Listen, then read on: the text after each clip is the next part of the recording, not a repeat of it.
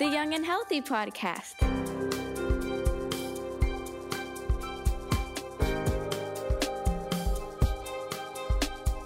You're listening to the Cincinnati Children's Young and Healthy podcast. This is Cincinnati Children's Young and Healthy podcast, season 2, episode 3. I'm your host, Michael English, and today we're going to be talking about health equity. And to help us with that conversation, we have Drs. Ndidi Unaka and Andy Beck from Cincinnati Children's Hospital. How are you two doing today? Doing pretty good. Thanks for having us. Yeah, thanks for having us. All right, great. Why don't you two tell our listeners a little bit about the work that you two do here? So I'm happy to get started. And I think it's probably best to just ground ourselves in thinking about what is health equity and why is it important. And, you know, we could spout a number of different definitions, but the one I like to think about is this reality that all kids, all of us really have a fair and just opportunity to be healthy and have every opportunity to achieve the well-being that we all hope to. And I think there's probably nothing more important than we can do as pediatricians, as a pediatric institution, as people who care about the health and well-being of kids, is to give every kid the chance to be the best that they can be. Yeah, I mean, I agree. I think Andy summed it up well. You know, you think about some of the differences between these terms like equity versus equality. Right? When you think about equality, everybody gets the same thing, right? But getting the same thing may not meet the individual needs of a person, right? Where equity is giving people what they need, you know, based on their unique circumstances. And I think when it comes to health, that's so important, right? You know, we want everyone to have the opportunity to live a healthy life. In order to do that, we have to make sure that we are meeting people where they are and giving people the opportunities and the resources they need to be healthy. And I think one of the great things about our hospital is that we are really focused on that. You know, we are located in a place where we have, you know, some children who are healthy and have access to, you know, the things that they need to make it to doctor's appointments or you know, to take their medications on a regular basis. And then we have some children who, you know, really lack some of those resources to make it easier for them to live a healthy life. And I think our hospital is really focused on how do we, you know, close those gaps to make sure that we are, number one, aware of what each and every one of our patients and families need to be healthy. And number two, we are partnering with others in our community to provide those needs and, you know, allow people to, you know, live a full and healthy life. So tell me what that looks like for the two of you, because, you know, you guys have done a lot of research in this area, but you also see families every day. So tell me what that looks like when a family comes in. And obviously, not every patient is the same. Not every family is the same. You know, how do you take sort of health equity and all these factors into account when you're trying to provide them good medical care? Yeah, it's a great question. I think it highlights that sometimes what our job descriptions are can expand to meet the moment and to point us in the direction of the outcomes we are striving to achieve. And so I'll just give an example. So I practice in two locations. One is in primary care and the other is on our general inpatient wards. But we have great programs in our outpatient clinic called the PPC where we try and match need with resource, match lived experience with potential intervention. And so one example that I love to cite is a partnership we have with the Legal Aid Society of Greater Cincinnati. So plenty of our patients, lots of individuals across our city have health-related needs that often have a legal origin. Think housing conditions that are unhealthy and an unresponsive landlord. Think the threat of eviction for trying to discuss housing conditions with a health or building department. Think a denial of a public benefit that you have legal right to. Think not having an individualized educational program at school, even if you have need. These are the types of things that directly affect whether a child, whether a family can have that opportunity to achieve health and well-being. And through our partnership with Legal Aid, we're able to provide them with a connection to legal advocates who can represent them and help ensure that they get the needed resource that might get them over that hump to more effectively find their way toward a better condition and a healthier life. That's just one example. I mean, there are countless other times, connections, resources that we try and leverage that helps do as Dee Dee says, which is to say, we are wanting to provide the care necessary to achieve the outcome we desire collectively with our patients and our families. That doesn't necessarily mean providing the exact same level of care at all times. It means stepping up and meeting the moment. So we provide excellent care to everyone we see. We sometimes have to go that extra mile to achieve the outcomes that really all should have equal opportunity and right to.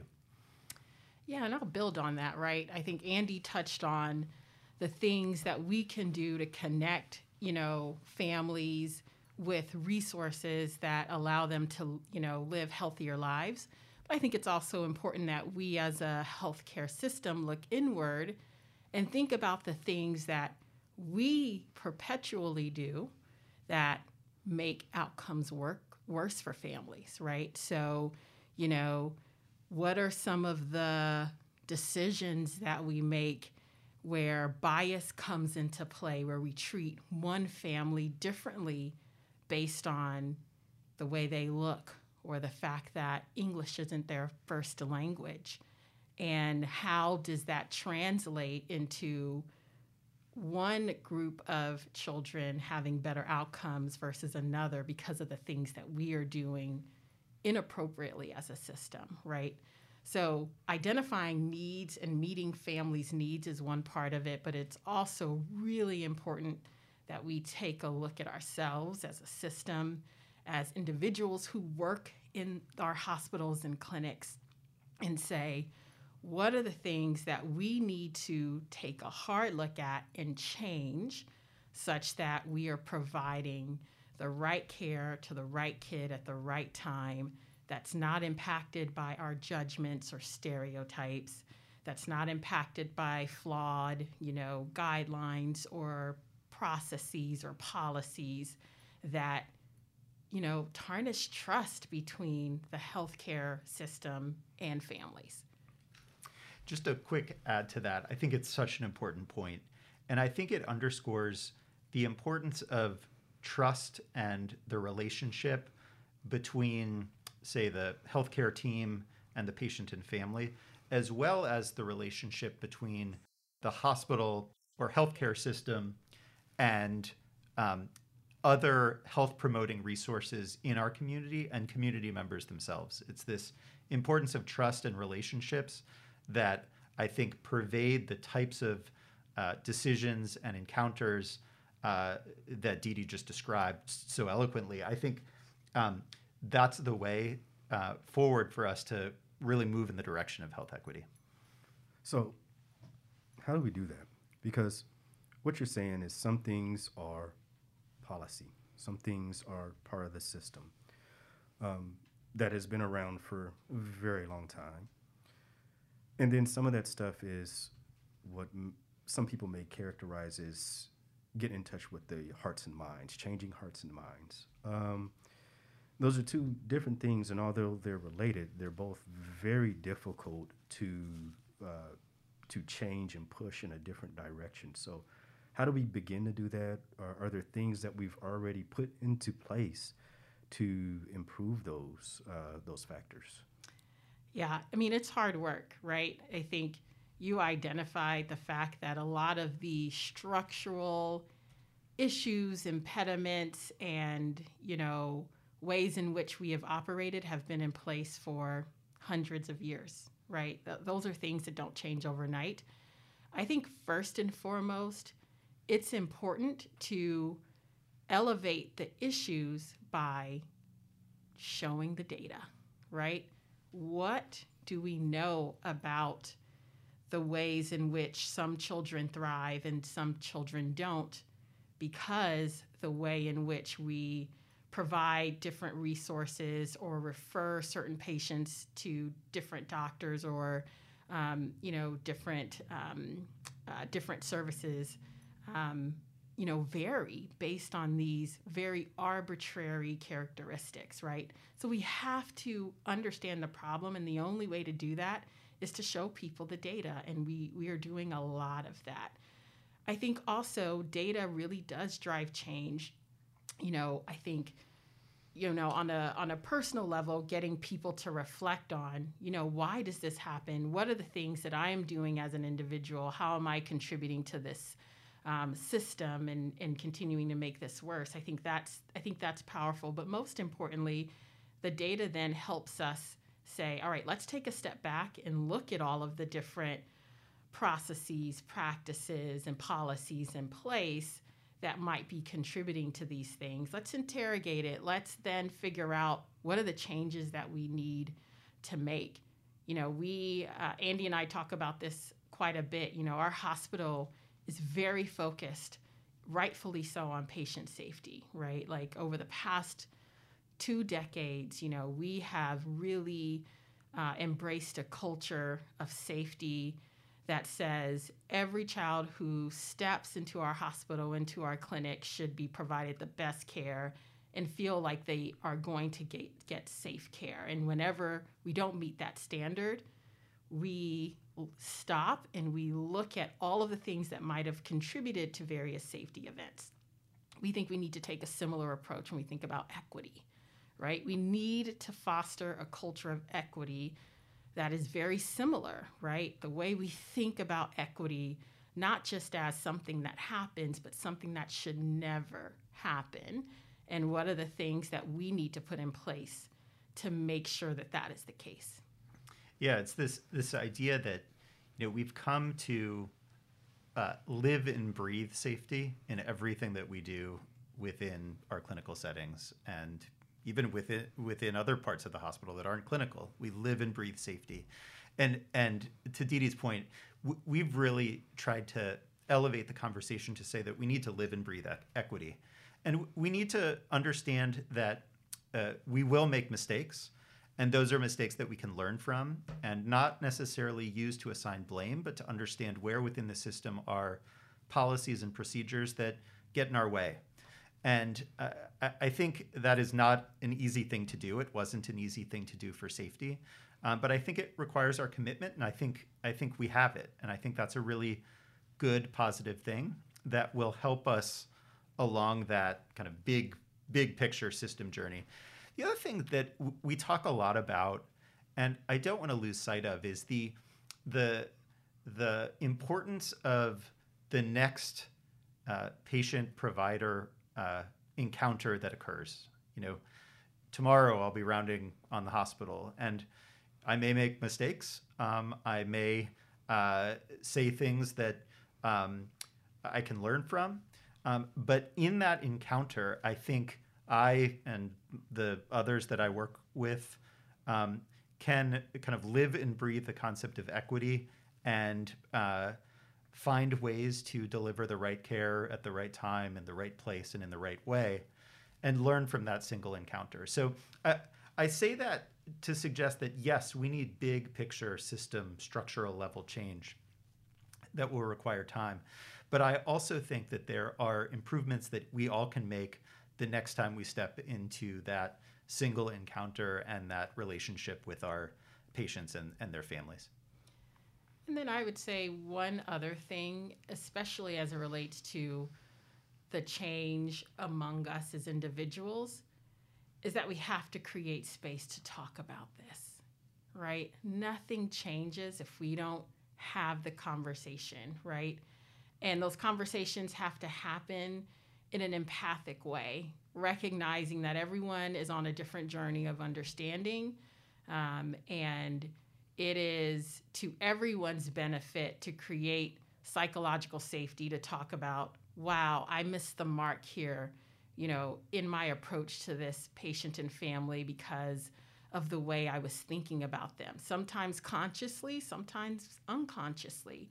But if we don't make space and room to have those conversations, we're not going to get anywhere.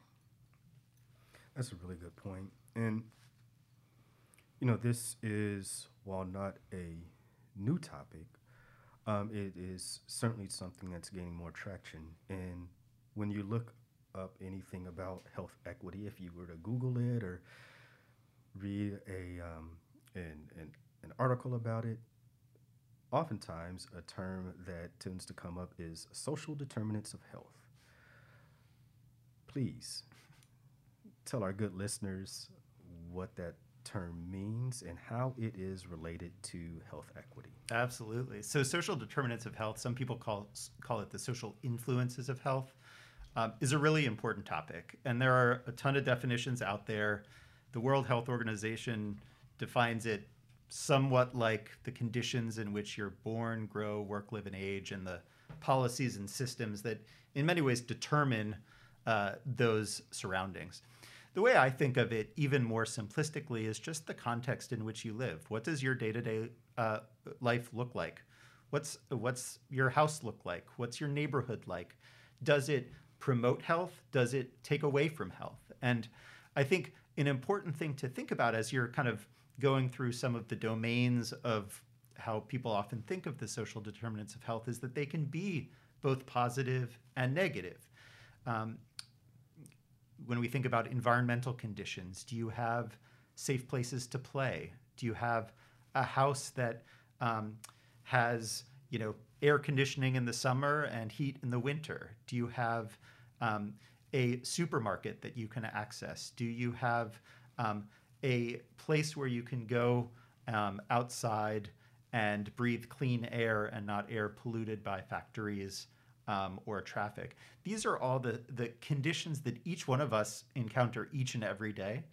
And there are some that can build us up, and there are some that can tear us down. And as we think about a drive toward achieving health and well-being, without adequate focus on these factors which will influence our achievement of that health and well-being, we're unlikely to succeed. And so the real intersection with health equity or health inequity is when those different types of conditions influence why certain populations experience good health or ill health, and why even in our own backyard here in Cincinnati, we have neighborhoods that have life expectancy rates 20 years different than other neighborhoods just a couple miles away. And in large part, we think it because different conditions in which those residents of those neighborhoods are born, grow, work, live, and age. Yeah, I mean, Andy explained it so well. And, as Andy was talking, I was reflecting on one of my favorite antidotes around thinking about this issue that Dr. Kamara Jones did in the TED Talk when she was talking about privilege, right? Like, I think when you think about the social influences of health, if you've only experienced the positive influences of health, it may be really hard to imagine how negative influences such as living in a neighborhood that is deprived of basic resources like grocery stores impact health, because it's just, you've never been on that side of it, right? And so I think, when we talk about social determinants of health, when we talk about health equity, it has to be coupled with, the conversations that we have with one another, such that we understand, the perspective of those who have lived experiences, who've been impacted, by all of the social factors that, end up really conferring poor health outcomes on historically marginalized groups. And I think it's so vital to understand how the social determinants of health or the social influences of health really tie into these health inequities that, we're really trying to push to close those gaps. And when that happens in a pediatric hospital, I mean, what's the long-term effect for these kids as they get older? I mean, what happens when they're adults? Well, so I think you could think of it a couple different ways. I think so much of life is, in many respects, influenced by what your childhood looks like. There's been another term that many have used recently called adverse childhood experiences. And these tend to include potentially quite traumatic experiences around visualizing violence or being around illicit drugs or experiencing discord within a particular community or family. And studies have suggested that experience of excess adverse childhood experiences in the first years of life can have lasting consequences with respect to likelihood of having certain chronic conditions in adulthood, heart disease, diabetes, as well as dying more early. And, I cited a statistic a moment ago about life expectancy differences across neighborhoods here in our own backyard. And what is potentially the case is we are seeing in real time the influence of those adverse childhood experiences play out in our neighborhoods. And so I think we're pediatricians. We like to think about and elevate the importance of child health. But I truly think there's almost nothing more important that we can do, probably nothing more important than focusing on the well-being of children and their families. Because not only will you potentially influence that life in the immediate moment, but you're also setting up that child for a lifetime of health, well-being, and opportunity. And I think if we don't do that in childhood, it becomes often it becomes quite a bit harder to do it later on. And so I think there is nothing, I just don't think there is anything more important than for us to highlight how to make the conditions in which a child is born, grow, lives, and ages the best they possibly can be so as to set them up for a lifetime of wellness. Yeah, I completely agree. And I think it's important to recognize that pediatricians don't just interact with children and adolescents, right?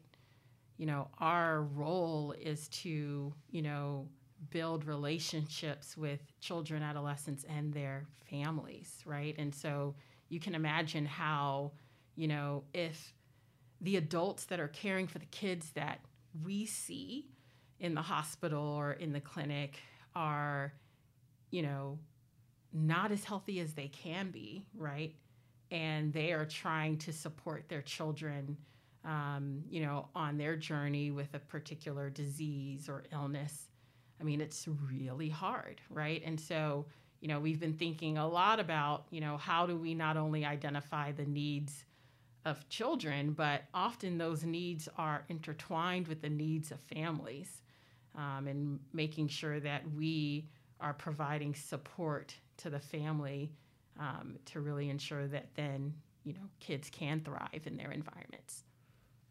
I don't think most people actually know that or think about that. Can you talk a little bit more about how you do that? Because most parents, they bring their kid into a pediatrician and they want you to help their kid. They aren't thinking that they're coming in for any help either. So how do you bridge that conversation? What's that look like? Yeah, I mean, I think I can think of some pretty simple examples, right? You have a new parent, a new mom who's bringing their baby into clinic. Yes, we're going to ask about how's the baby feeding and how's the baby sleeping and how's things going, just, adjusting to this new phase of your life. But we're also going to ask that mom, hey, how are you doing, right? We're going to screen for depression, right? Because if that mother is struggling, right, and we don't identify it, that baby and the entire family is also going to feel the effects of not addressing maternal depression, right? It's all intertwined.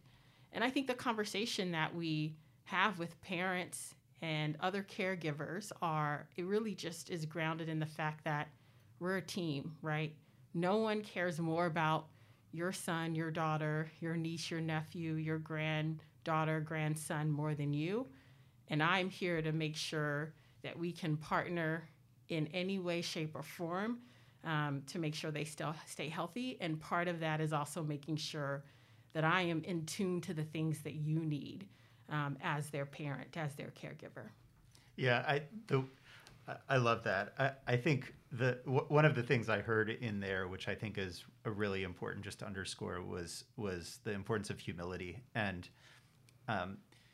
we pediatricians may be experts in child health, diagnoses, conditions, medicines, but the real experts in the room are often the parents themselves, who can be that teammate that Dee Dee was describing. It is a team sport. It is a team effort.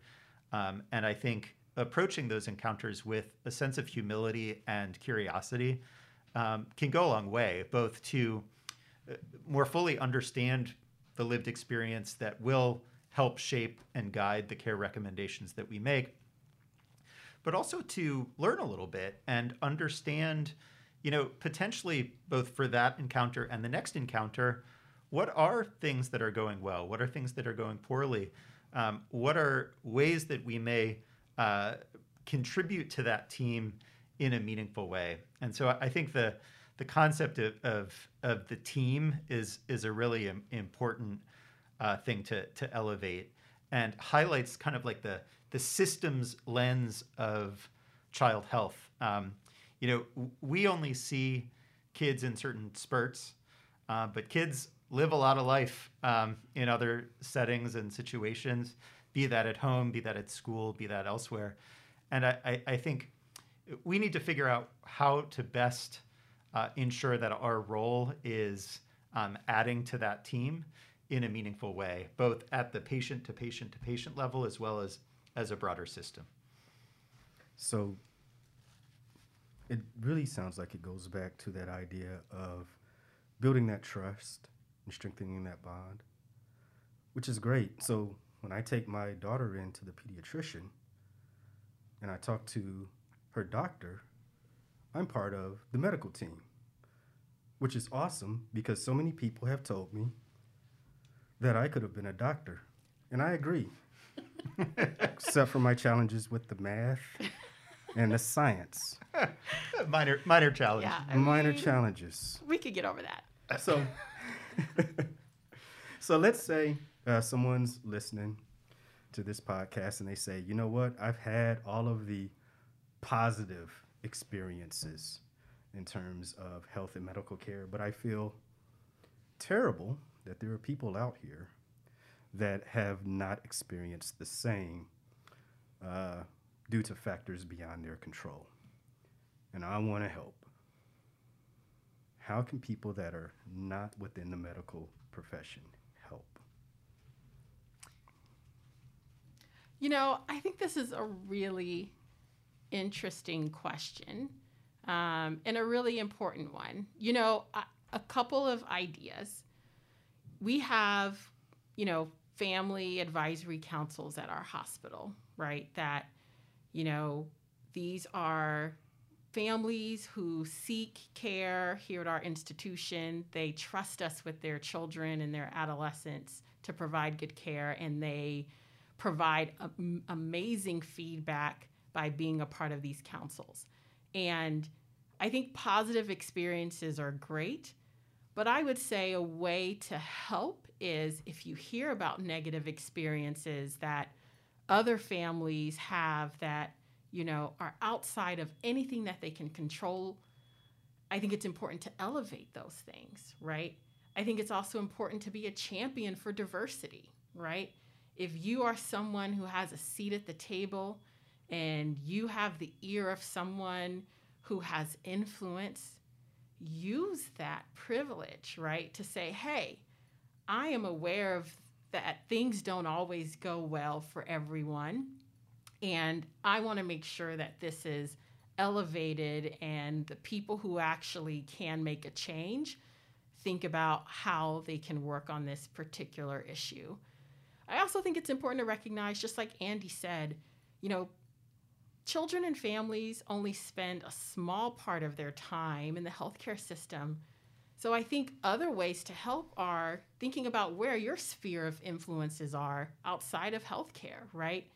If you are in education, these issues are not just in healthcare, they're in education, right? They're part of our legal system. They're part of so many other facets of life that maybe you don't have a direct connection to our hospital and feel like you have, are in a position to help in that venue. Well, think about other ways in which you do have some influence in which you can help. So those are just a couple of ideas that come to my mind. Yeah, I totally agree. I think it's important to think, I suppose, as an individual, again, with humility and curiosity, what are the ways in which you might contribute? And, some might be able to be fortunate enough to contribute dollars. Some might be able to contribute time in terms of volunteerism or something within their professional sphere. Some may have a megaphone and be able to contribute their voice. Some may contribute their vote. There are all sorts of ways that you can contribute to helping provide children with the opportunity to grow in healthy ways. And I think part of it is beginning to think about and just learning more about all those kind of systems or spheres of influence that Didi was mentioning. And part of that might be policies, part of that might be nonprofit or advocacy organizations. Some of them may be neighborhood-based organizations or volunteer opportunities. And I think those are the types of things that that any one of us with whether it be dollars, time, megaphone, vote, might be able to contribute. I also think it's important not to undersell the power of the next interaction.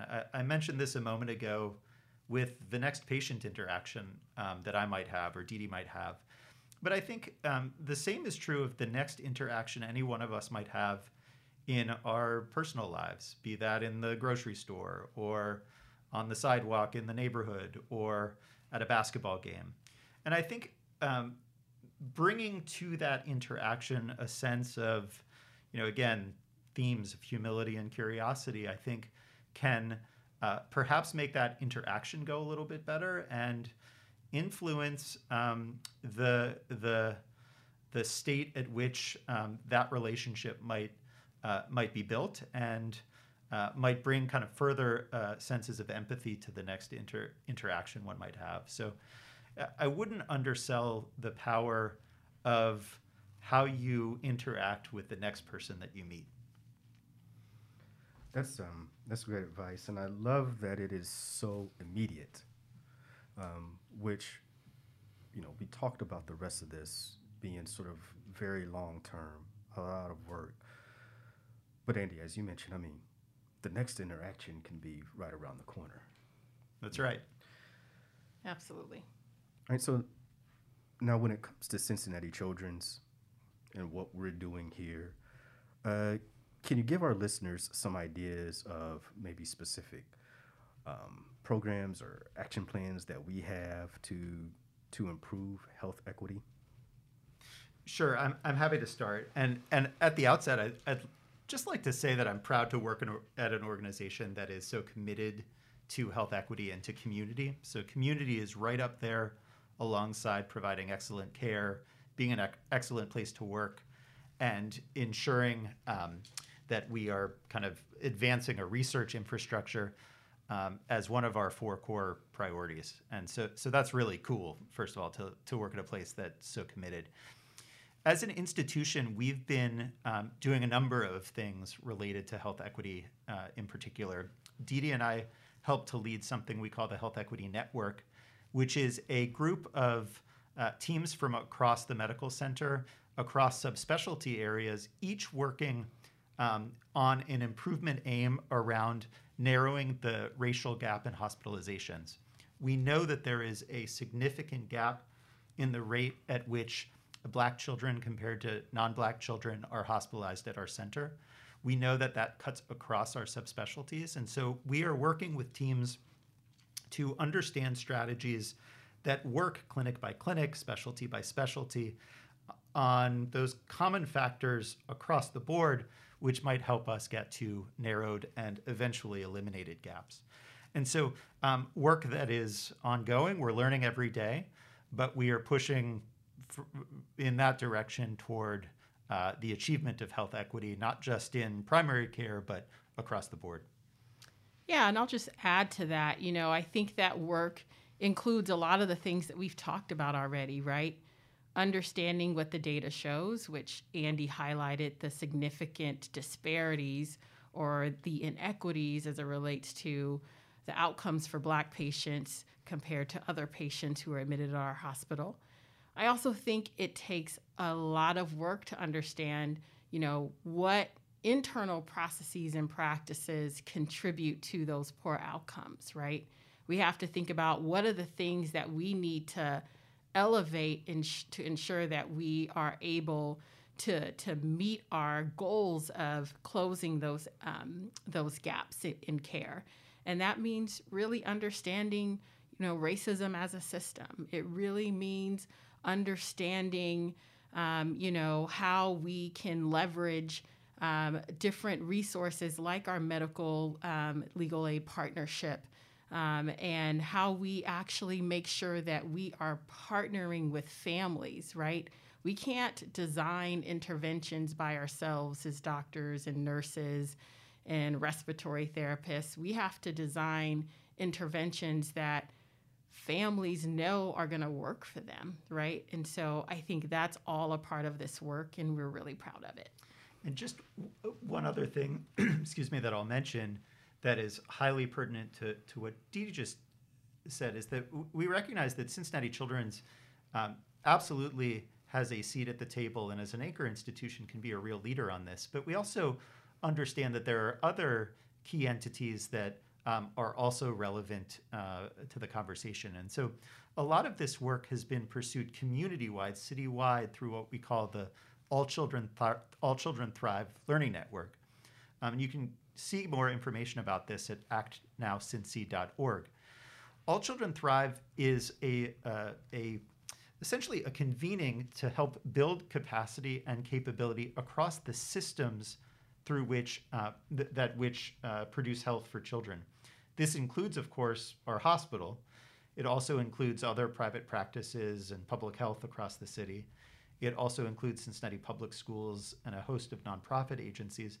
But perhaps most importantly, it includes dozens of parents, family members, and committed neighbors who are right there at the table, co-producing, co-designing, co-developing approaches to better care and improvement of outcomes. Oh, yeah, I agree. I'm familiar with All Children Thrive. Fantastic organization. Well, as we figured out earlier, I am now a medical expert, but there are people out here listening that may want to know more. If someone does want to learn more about health equity, social influences of health, how can they learn more? So there's a number of places you can now turn, some of which are on our websites. The All Children Thrive website may be an important and good place to turn. If you're more interested in some general reading, there are wonderful sites about the social determinants of health and health equity as produced by the World Health Organization, as well as Healthy People 2030, which is through the U.S. federal government, has some really wonderful reading materials on the topic. And so I'd encourage people to take a look there. All right, Dr. Unaka, Dr. Beck, thank you so much for joining us here today on Cincinnati Children's Young and Healthy podcast. I really appreciate your time and, as always, enjoy speaking with you. Do you have any final thoughts for our listeners before we sign off today? I don't think so. I just thank you for shining a light on a topic that we both find so important and so essential to the work that we do. I echo Andy's thoughts. Just thank you for having us. Anytime. Hopefully you'll join us again. Absolutely. Thanks so much. Thanks.